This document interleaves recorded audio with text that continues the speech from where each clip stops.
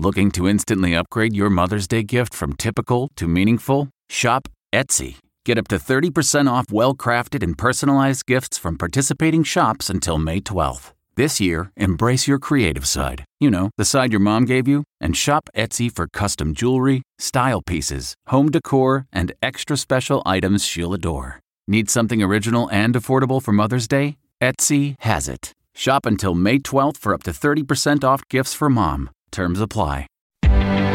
Reporter's Notebook.